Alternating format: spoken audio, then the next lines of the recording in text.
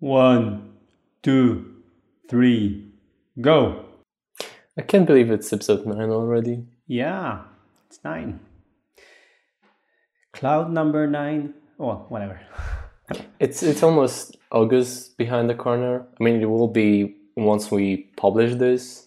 Yep. And we started like in the first or the second week of June, I think. Yep. It's been a while. Yeah. And We're old news already. yeah. Yeah, and according to our RSS feed, we have around 500 RSS subscribers. So That doesn't sound right. no? I don't know. I mean, maybe, but compared to the page views on the website, that sounds unusually big of a number. Yeah, because people don't go to the website actually to get the episodes. They go to the RSS feed because they subscribe through iTunes. Well, hopefully. I mean, hopefully the content is entertaining enough still. Exactly. Have you listened to the previous week's show? Yep. What do you think? No, I like it, and Yeah. I think we are improving, especially the way we speak. But I liked it. No, but I mean, there were a few moments which, I don't know, maybe were kind of embarrassing or bad, but overall, I'm pretty happy with the fact that we did it without any preparation, without any topics really, without any even follow-up points, and it Right. turned out quite okay.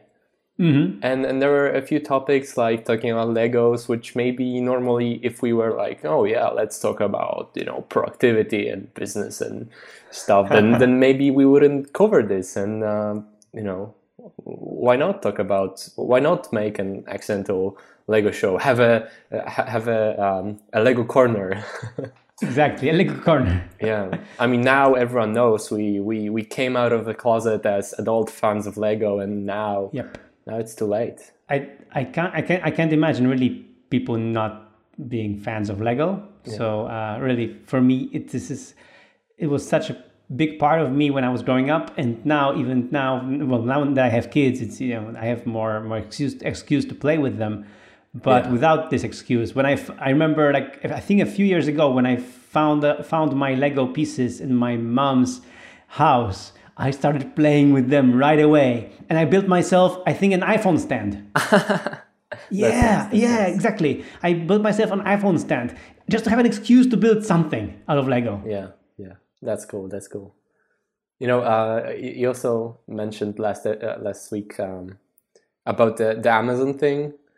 Yep. And I found just earlier today we were chatting and you mentioned that you had a ton of retweets, and I looked up that tweet that you posted, and I noticed that the official Amazon account retweeted it, not some Amazon support something. The main official @Amazon account retweeted. Really? Yeah, seriously. Wow. That's why I got so much publicity then. Yeah. Wow. Yeah. But I am Amazon famous now. yeah, I guess. But no, but I mean, it's like, I looked at their account and they tweet quite a lot, but they don't normally retweet other people's stuff, right? So you must have made quite an impression on their social media masters. Wow, that's really cool. The other day, a friend was asking me about this, about why do I use Twitter? What's Twitter about? And what's all the fuss with the social media? Because he's not so much into this.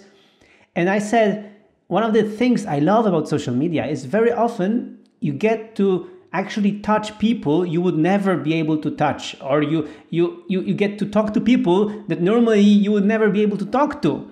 Because they are like the celebrities, the big guys, they are over there, and in order to talk to them, you would have to jump through the hoops, have an appointment with, and be somebody, I don't know, difficult. But because of the social media, this is getting shorter.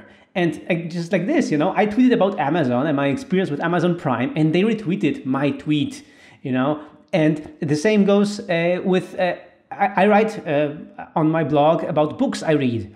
And I write reviews of these books quite often, not as often as I would like to, but quite often. And I actually, posted a comprehensive list of books that I already read, which I haven't totally yet reviewed. And whenever I retweet my review of some book, very often it gets picked up by the author. Like the author tweets back to me saying, "Thank you, Michael," or they retweet my tweet, or they favorite my retweet. So like I have a contact with the authors of the books that I love. So this for me is the magic of social media, that you get to be in touch with them somehow. Right. I mean, with the Amazon thing, I mean, it was pretty cool, but it's like, okay, so you're engaging with brands. Like, right. Who cares? Right. But when you can have a conversation or even like some, get a tiny bit of feedback, like getting favorited or retweeted by, someone that's kind of your hero or you aspire to, or someone that's so much more, internet famous or important or whatever than you, that feels pretty cool. No, that's really amazing. And okay, so we haven't planned this, but I'll make a segue then. Okay. So I launched Nozbe in 2007. True. Because I read the book by David Allen, Getting Things Done. So just imagine, I'm this guy from Poland, Central Europe, building this small tool that works for me based on a book by this amazing, great David Allen, this, best-selling author, successful entrepreneur, by this David Allen of GTD famous. Yeah. So I'm writing this piece of software and I'm launching it in 2007. And in 2007, later in that year, Nozbe, we had some initial traction and initial success. And I was invited for a conference in San Francisco. I went there and I met a guy who knows David Allen. And I talked to him and we became very good friends. And then I heard that David Allen was doing, in Warsaw, in Poland, was doing his first ever in Poland seminar. So I thought, well, David Allen is going to be here. I signed up for the seminar. I paid the full price for the seminar because, to be on in a seminar, with David Allen, I'm going to be so close to him.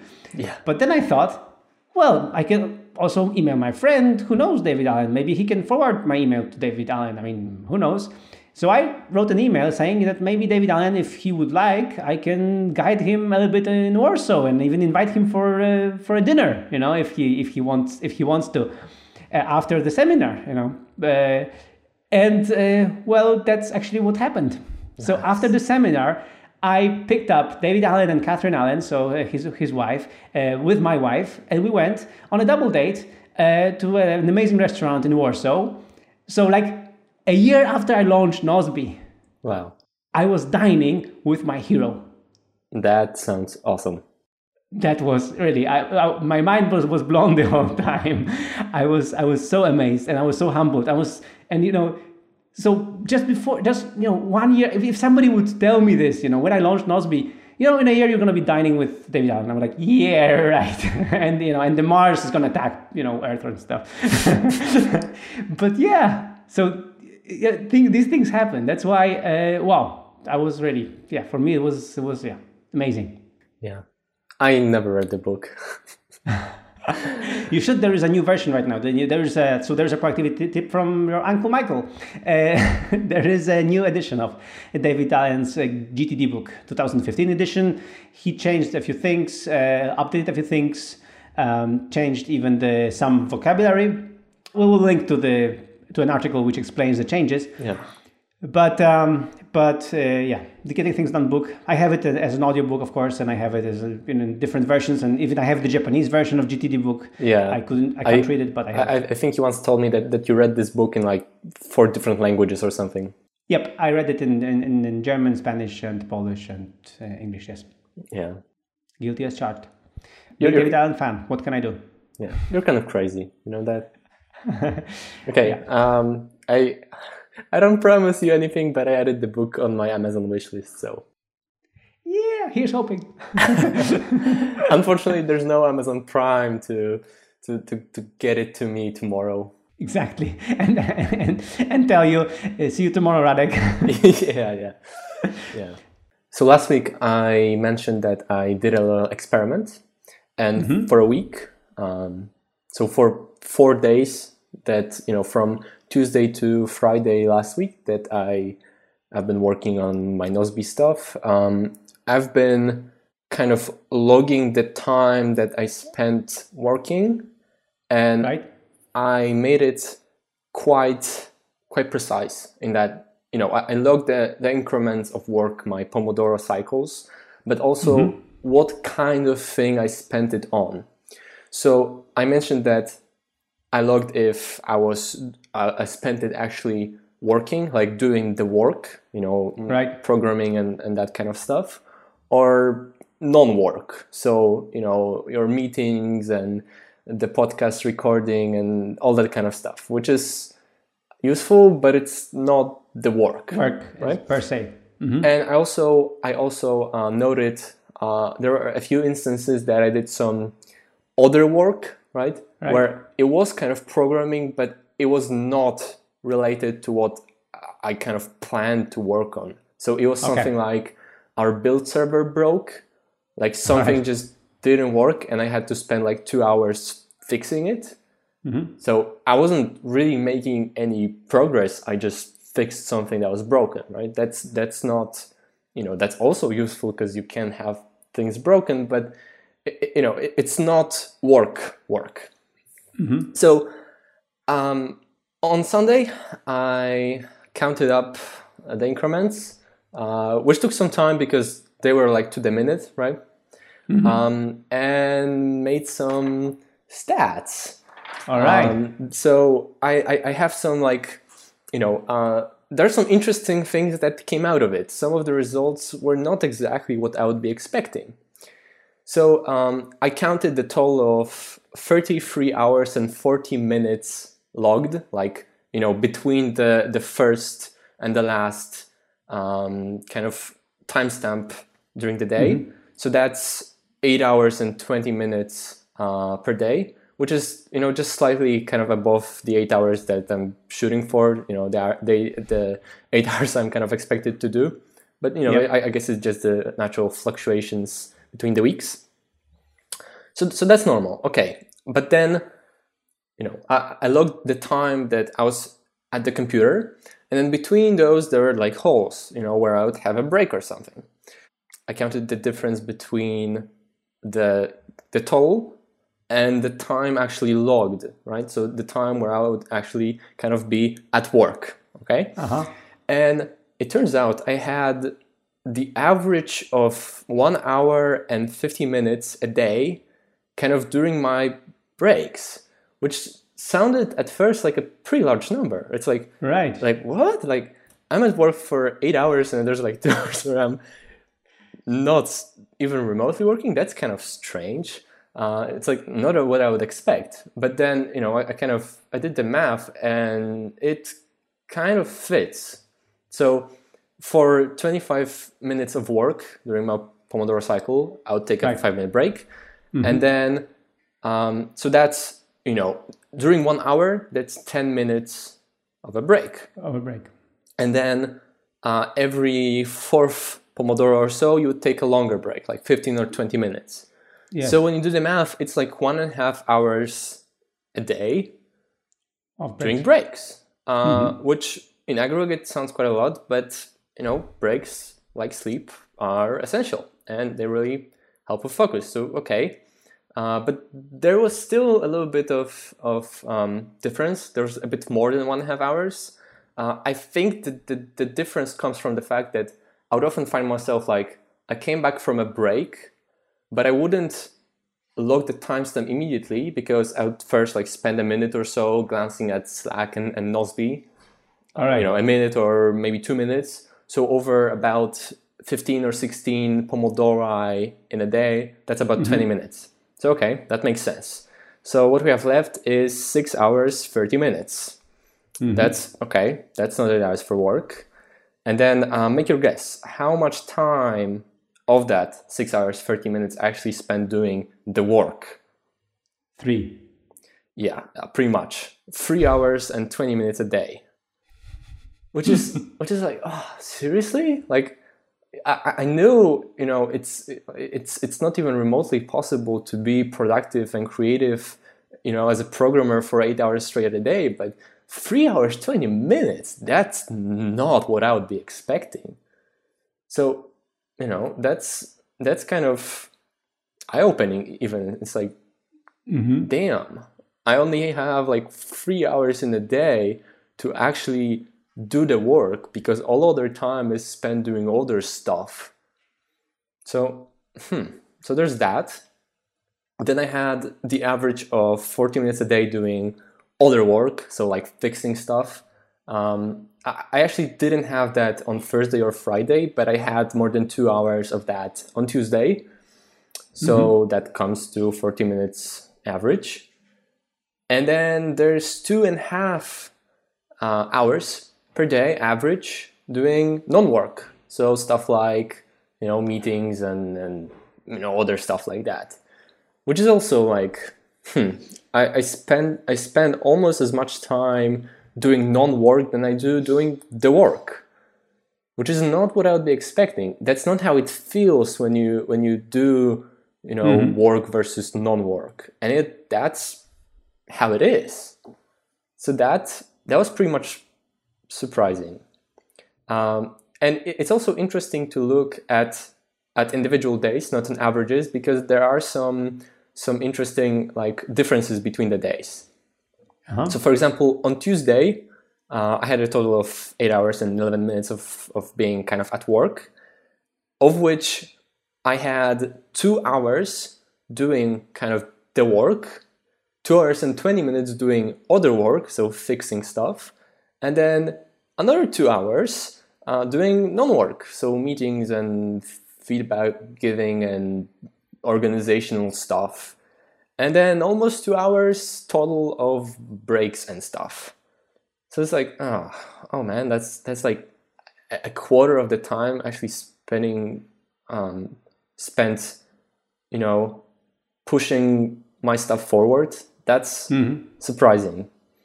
And then like Thursday was interesting because aside from a few brief distractions like our morning meeting, I was pretty much focused all day on my work. I was unusually productive, and I was unusually not distracted by Slack. Which is good. Yeah, which is good. So that was a long day because on Friday, as mentioned last week, I was on a bike ride. So Thursday was a long day. I had a total of, imagine that, 9 hours and 45 minutes spent kind of at work. But it was a good day. It was a really productive day. And 6 hours and 30 of which was actually doing work. So but that was an outlier. That just doesn't happen normally, like almost ever. But Friday was also kind of an outlier. So, the reason why I was over the 8 hour a day average is because on Friday I was only planning to do a few hours of work because of Thursday, but somehow I got sucked into stuff and I almost had a full day of work, right? But looking at the actual numbers, it was like not productive at all. So there was like 6 hours, 50 minutes at work, 2 hours doing the work, 2 hours and 25 minutes doing non-work. So that was mostly like us recording and then chatting and stuff like that. But then what's unusual is that I had 2.5 hours during breaks.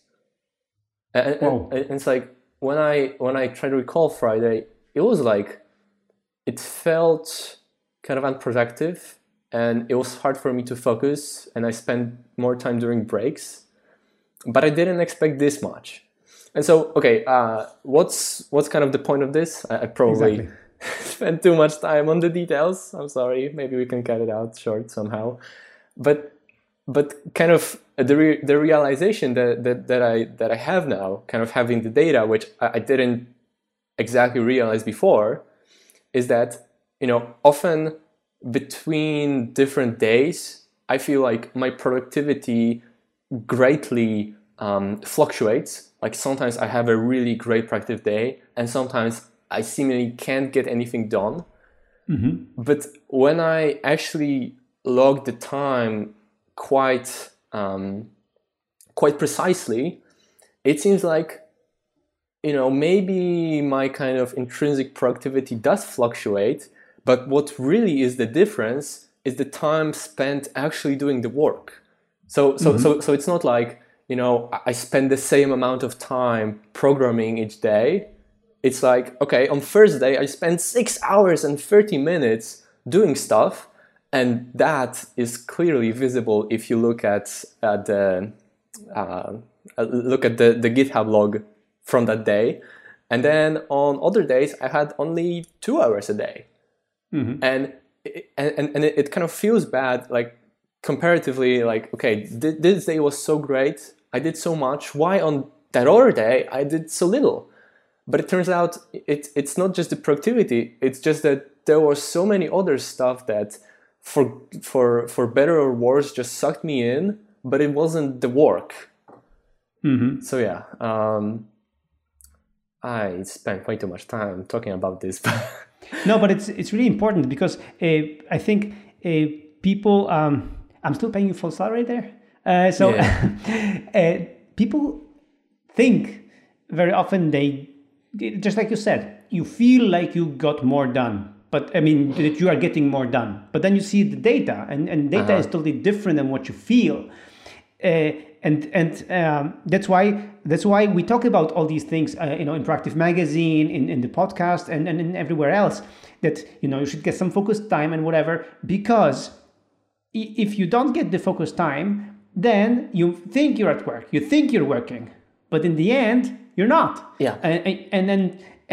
So very often, that's why we look for these windows of opportunity to just shut off and work. That's why we hate the collaborative spaces, because if you have a collaborative space, then you are not really focused, and then you will not get work done. Yeah. That's why people who wake up in the morning get, in 2 hours, they get so much done, and they're like, yeah, because normally you work 2 hours a day. If you think about it, that's why in the first 2 hours in the morning you get so much done, and I think what you did there is fantastic, and I think I have to lower your salary there. But no, but joke aside, I thank you for the example, because this is what it's another benefit of my exercise of this unscheduled and and Pomodoro technique thing, to really see what you're doing there. And what I really like about this is that every half an hour you get to start new.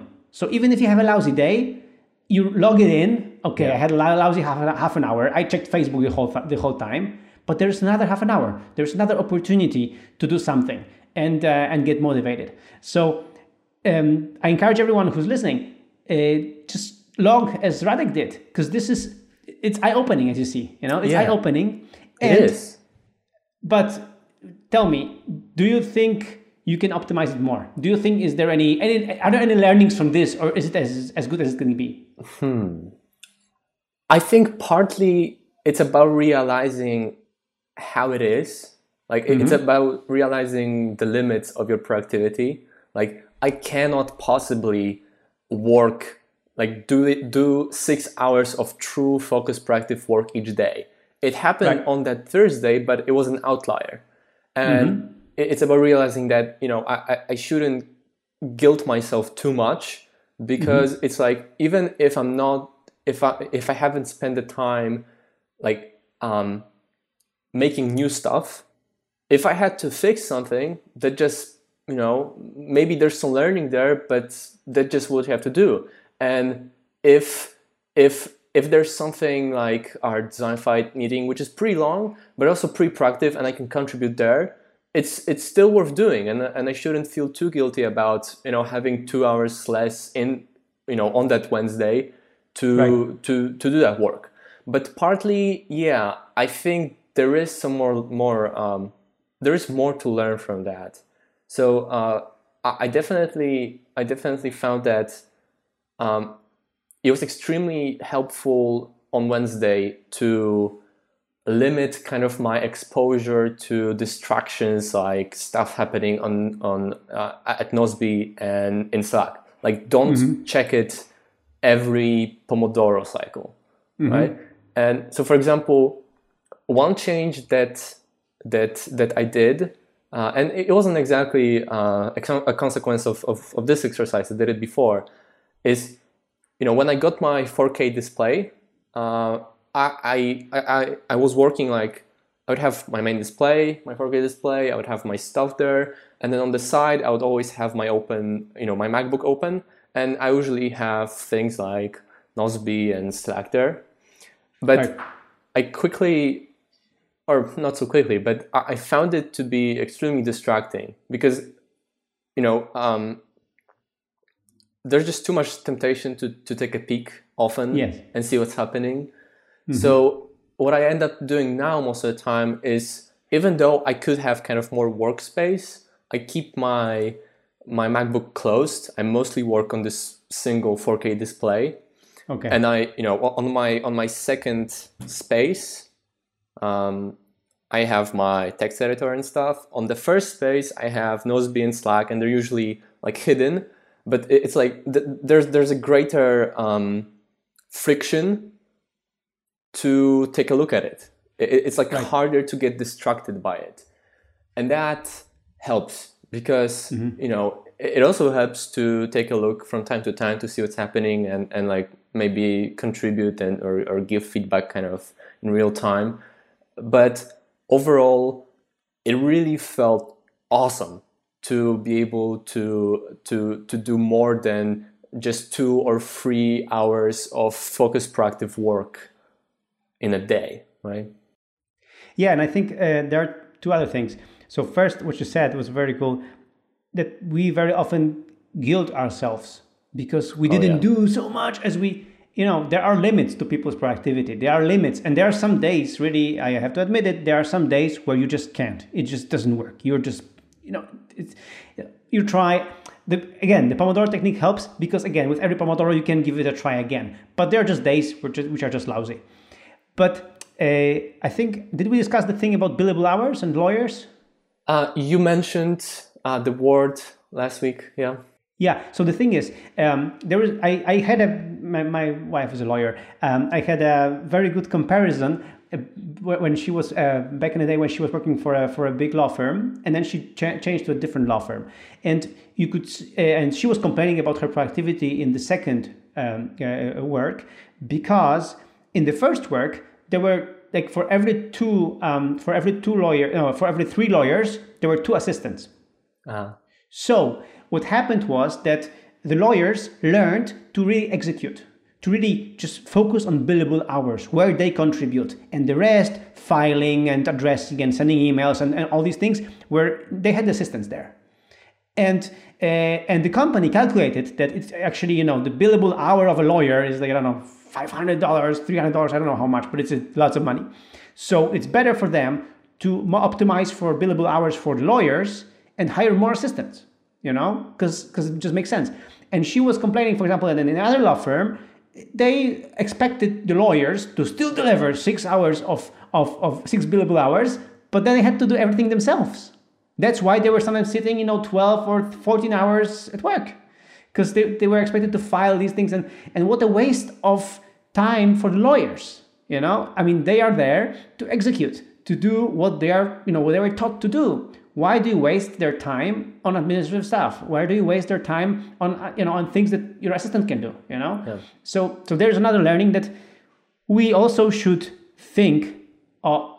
Just like as you said, as you looked at your work, and think, okay, do I need all these meetings, or do I need everything that do I want to be doing this and that and that? Maybe I can delegate it to someone else in my company. Maybe somebody else can do it for me. Also take a bigger picture of what you're doing, and in this way maximize where you execute, where you are the one to do the job. Yeah, exactly. Essentialism. So Radek is just showing me the book that we talked about a lot recently. That's the thing. That's also a very good room for improvement, to really see where you contribute and where you might not have to contribute. what I've kind of grown to find useful, kind of in our team, is having Rafael, which is our, I don't know, we call him product manager. I think that's a terrible way to describe. VP of product, whatever. And Patrick is our tester, and I really find it helpful that they're there, because I often find myself like, okay, I found some bug or something that just annoys me, but I don't have to really deal with it. I don't have to like try to write it up or like try to document it or convince anyone to do anything about it. It's like, okay, if it's a bug, I'll just shoot a simple short instant message to Patrick, and he'll note it and do all the other work. And I find myself doing that a lot, right? and not just with kind of other people's bugs, but also what I find helpful is when I am working on some new feature or something, every time I finish something and like I feel decently comfortable that it should be finished, I don't spend time trying to make sure everything is just perfect. I just delegate it to Patrick. And so if you go in our Node project to the project for iOS and Mac apps, there's like a lot of pending tasks for Patrick for him to check out and test. And but I really find it useful because not only he can do a better job at it and he can put more time to do it right, I also have more time to do the work.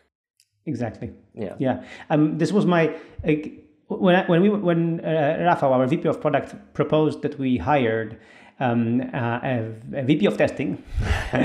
So I wasn't sure. I was like, is it do your job? Why do you need another guy there? And why do we need this guy and an additional person in the team and whatnot? But I saw that Patrick is very dedicated to testing and he's a very cool fit for the job.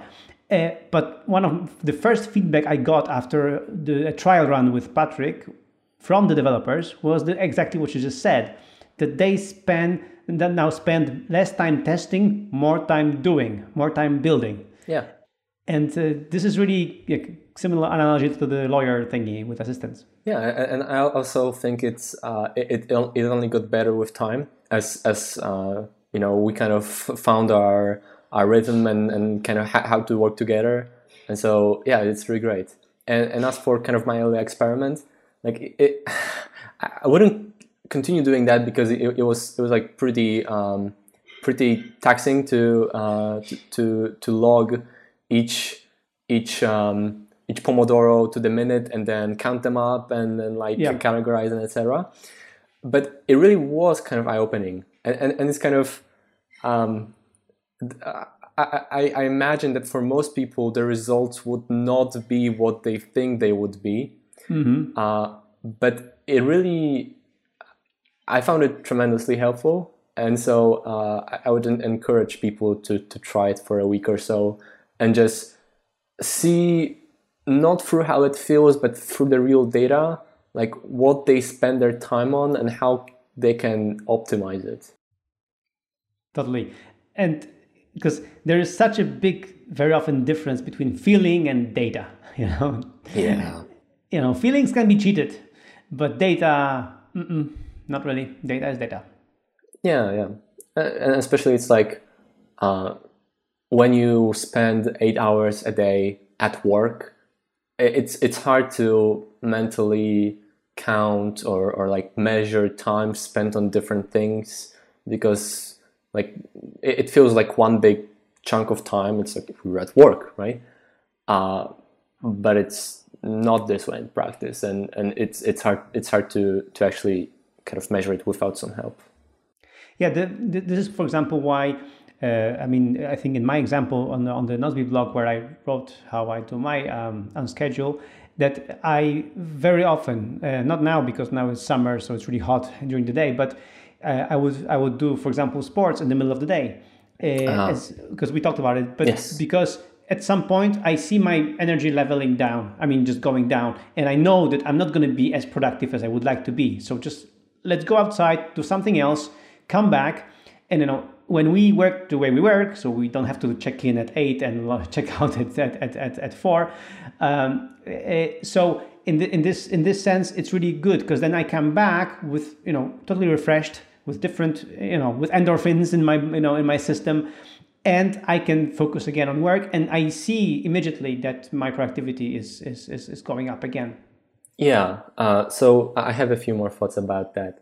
So I was kind of, especially with the data, I was kind of thinking about, why did the Friday go the way it went?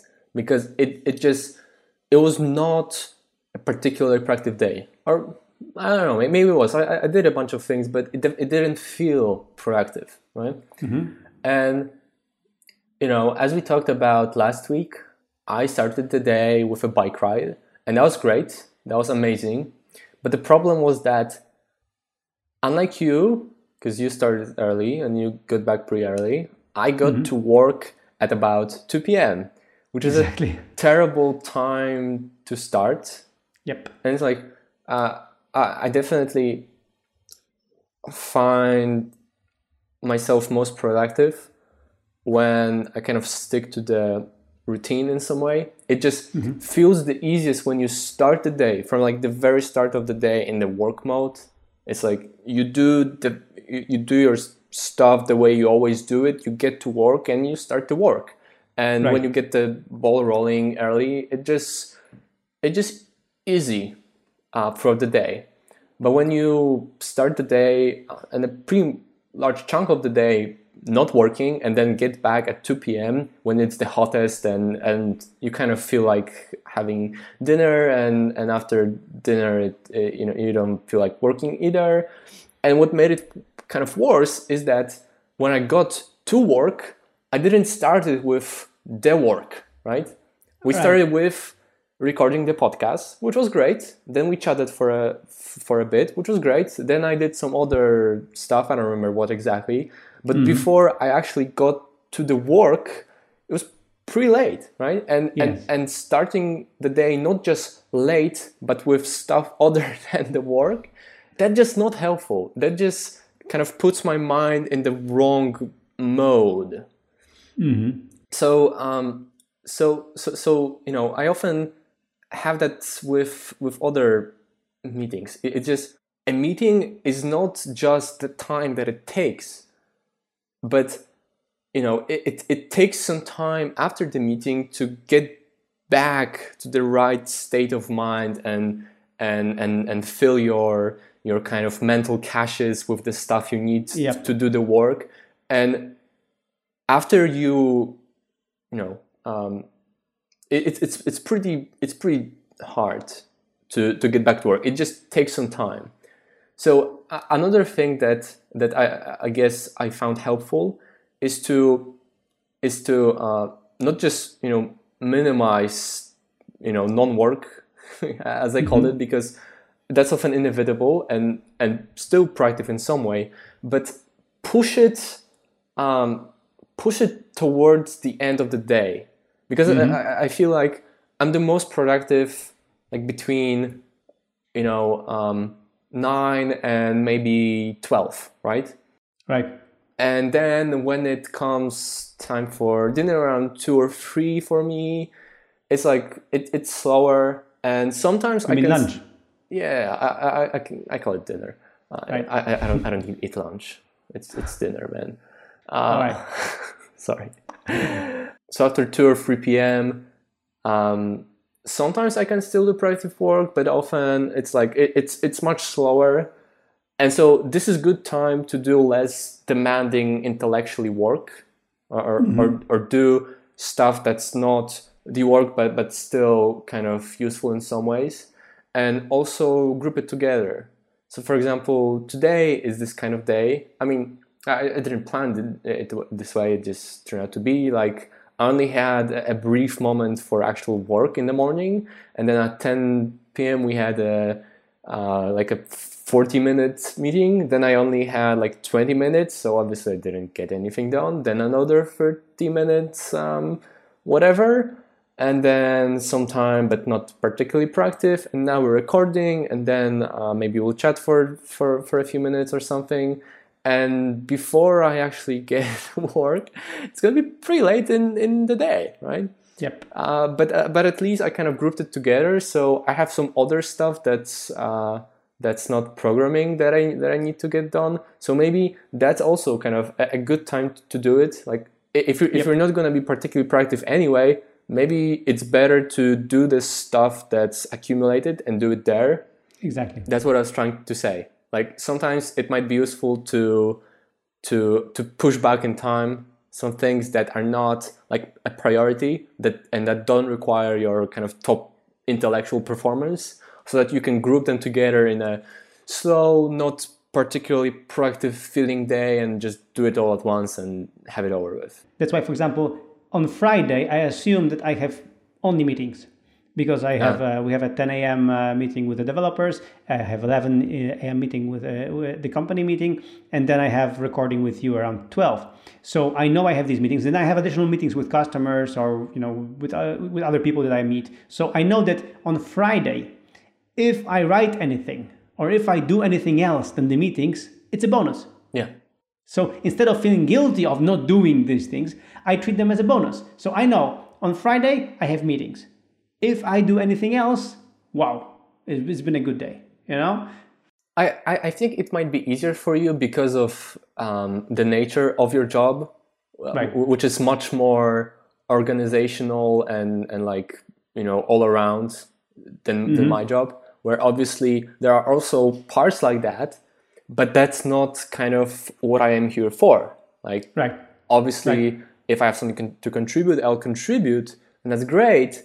But I just want to write code, right? And I would prefer, because it just feels best for me personally, to spend as much time as I can making new stuff. I have an observation for you though. Sometimes what happens is like, I'm not a sailor, but it's like when they explain that you catch a second, wind blow or a wave or whatever. Yeah. Like or the surfers say they catch a wave or whatever. So for example, yesterday I had a big marketing day, but it was a marketing day with lots of administrative stuff, because we are preparing to launch Nozbe in several different countries. Yeah. So I was preparing infrastructure for that, which was pretty boring because you're preparing all these things that are not really exciting, but they have to be there in place to be able to launch in these countries. And I also had to write and correct a few emails that we were sending out to our customers and review them. And the day was approaching to the end, and I still haven't gotten to the emails actually. Yeah. I did all this administrative stuff. I'm prepared. I was really happy about it. I discussed, our launch in China and all these things. Everything was fine.